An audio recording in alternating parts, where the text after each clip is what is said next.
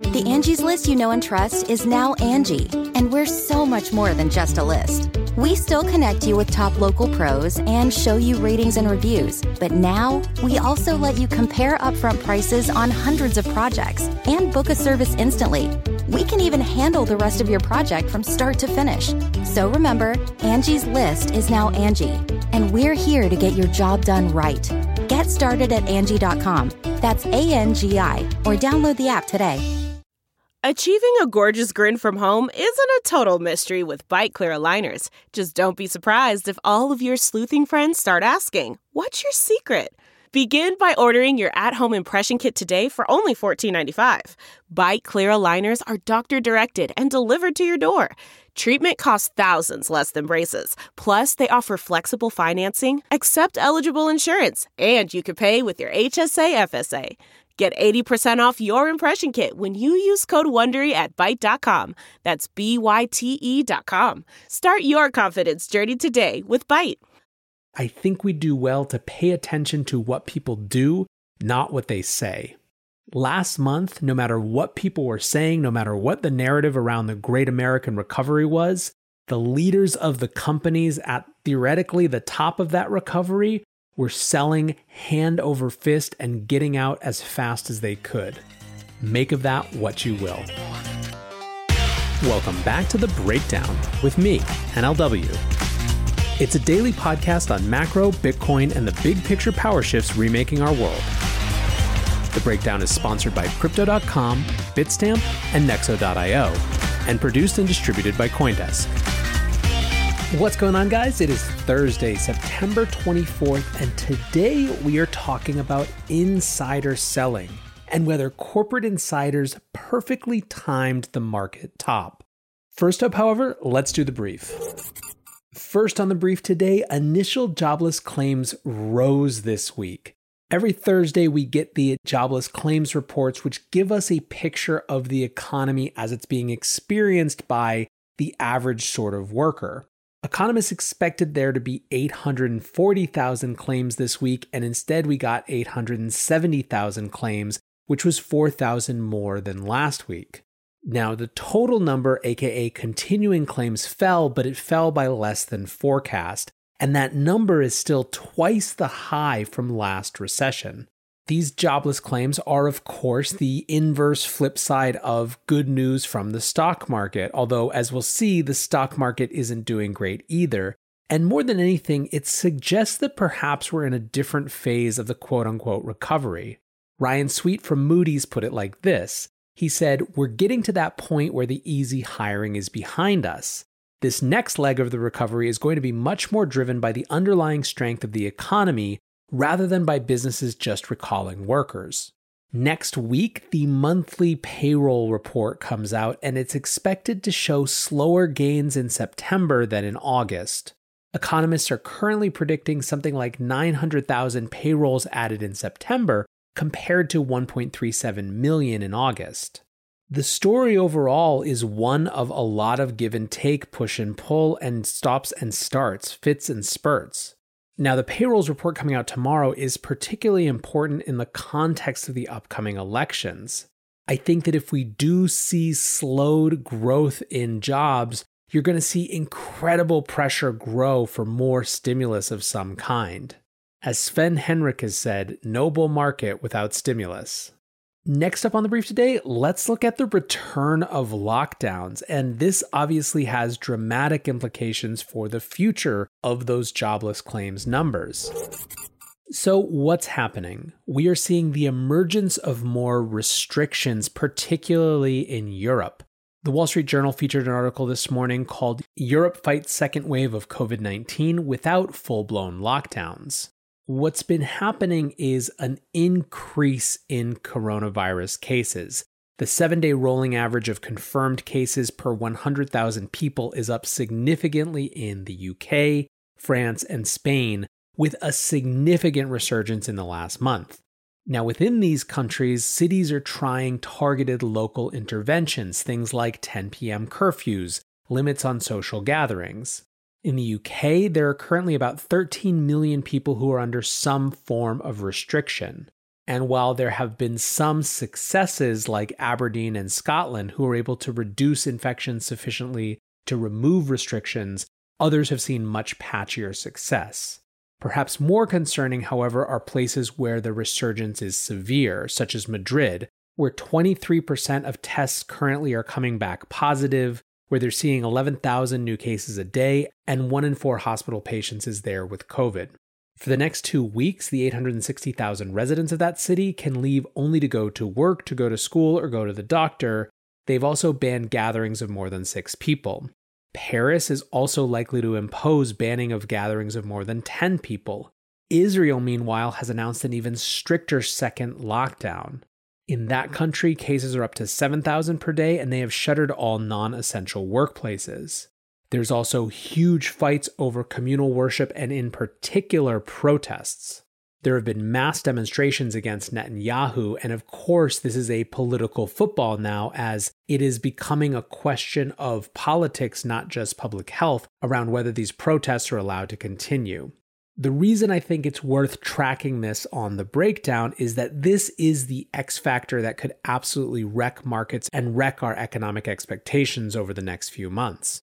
It's hard for me to see how the American public would accept even a mild wave of secondary lockdowns, but still, this is obviously the biggest thing lurking behind the lack of strength in the economy.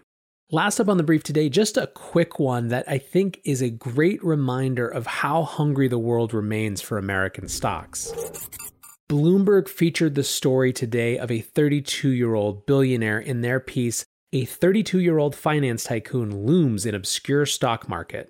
It's the story of a financier who built his business in Kazakhstan and Russia and then used a reverse listing to get public in the US. Since then, he has become one of Russia's 10 largest brokers and the largest in Kazakhstan with 152,000 clients as of June. The big thing here is that a lot of that popularity has to do with the access that he provides to American IPOs. A lot of our conversations these days have the background subtext or geopolitical context of America's withdrawal from the world, right? Questions of the USD's place as the world's reserve asset. However, stories like this are reminders of just how much the rest of the world covets American markets. It's a really interesting one. I recommend you go check it out.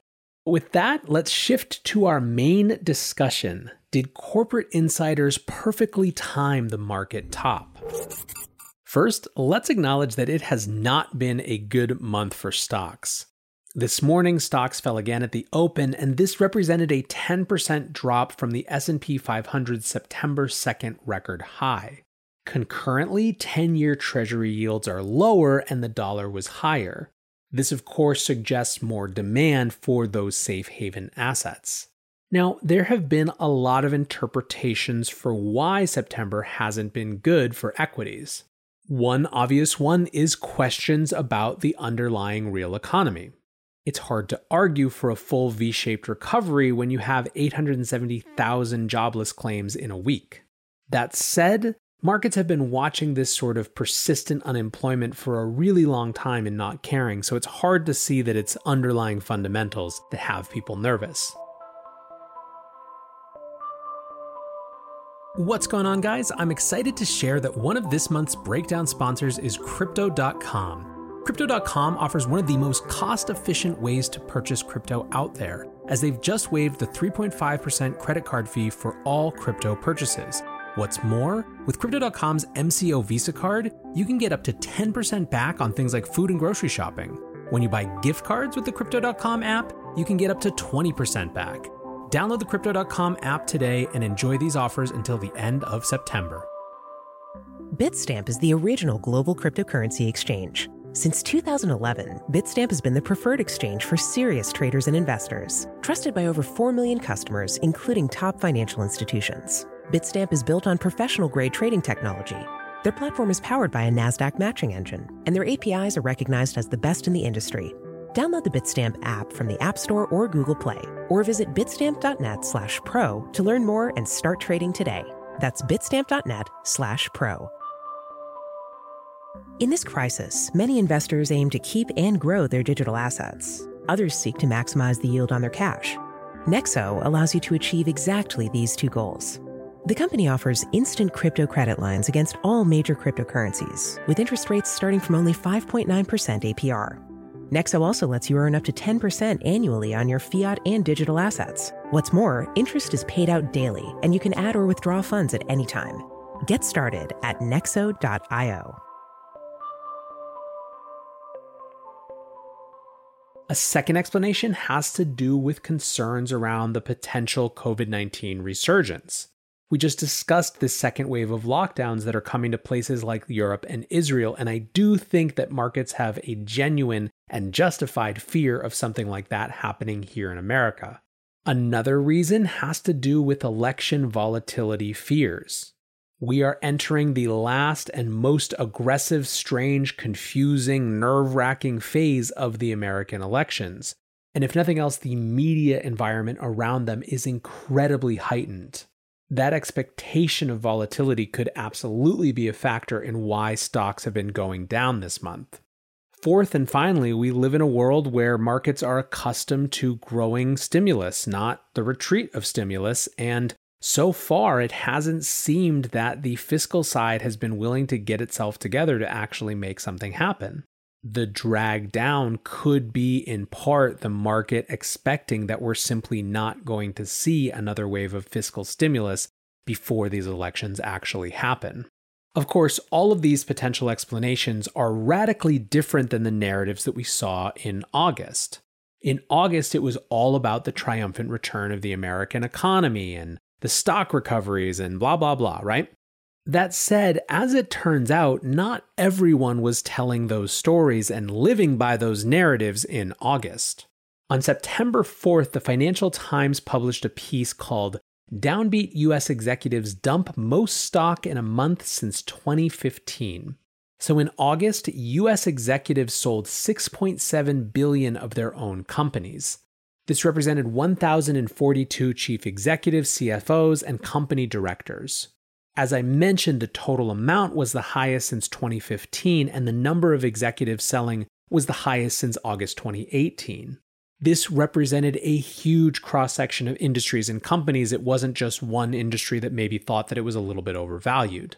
Separate data from the StoneX brokerage showed that insider sales in Q2 from the NASDAQ 100 were at $10.4 billion, which was a 171% increase from the same quarter the previous year. Keep in mind, all of this was happening the same month that total market capitalization to GDP reached its highest ratio ever, higher in fact than the dot-com bubble. This was the picture we were getting about August at the very beginning of this month. Subsequently, we've seen this continue. On September 18th, Zero Hedge published "The Ultra Wealthy Are Selling Billions of Dollars in Stock," and just today, new research came out from Sentiment Trader around SEC numbers that shows that corporate insider velocity is the fastest in 8 years. Over the past 4 weeks, executives sold their companies at the fastest rate since 2012. What's more, this rate is accelerating. Last week, according to these numbers, those executives unloaded $975 million, which was more than double the previous week. So how should we look at this? I think that broadly speaking, there are two ways to interpret it. The first has to do with upside opportunity capture. As Vincent Dillard, who's a macro strategist for StoneX, put it, these executives were harvesting a once-in-a-millennium bonanza. So this way of interpretation is saying that, look, these guys are savvy, they're in the business of making money, and they saw an opportunity to make some money by taking some wealth off the table. Not something that we should be particularly concerned about. There is, of course, a very different way to interpret this, which is a belief that market valuations were completely out of whack, and a belief that what's to come could get very gnarly. Put differently, if you believed that markets were going to continue to go up, you wouldn't sell unless you had an immediate short-term need. It is unlikely that all 1,042 of these chief executives that the Financial Times was looking at had some sort of immediate need. It is far more likely that when they surveyed the market, when they looked at valuations, when they looked at the fundamentals underlying the rally or lack thereof, that it made sense to them to take advantage of this absurd high market capitalization, these absurd high valuations, and get money out before the other shoe dropped? Ultimately, we don't know. Executives aren't forced to say why they sell when they sell. What I can say, however, is that I think we do well to pay attention to what people do, not what they say. Last month, no matter what people were saying, no matter what the narrative around the Great American Recovery was, the leaders of the companies at theoretically the top of that recovery were selling hand over fist and getting out as fast as they could. Make of that what you will. Anyways, guys, that's it for today. I appreciate you listening. And hey, if you are enjoying this show, head on over to iTunes or wherever you listen to podcasts and hit that rating button. It makes a huge difference. If you like the show specifically, or if you want to give me feedback on it, use the reviews. I really appreciate hearing from you, and I'm so excited that you decide to spend this time with me each and every day. I've got a great interview coming for tomorrow, so keep your eyes out for that. And until then, guys, be safe and take care of each other. Peace. Look around. You can find cars like these on AutoTrader, like that car right in your tail. Or if you're tailgating right now, all those cars doubling as kitchens and living rooms are on AutoTrader too. Are you working out and listening to this ad at the same time? Well, multitasking pro, cars like the ones in the gym parking lot are for sale on AutoTrader. New cars, used cars, electric cars, maybe even flying cars. Okay, no flying cars, but as soon as they get invented, they'll be on AutoTrader. Just you wait. AutoTrader.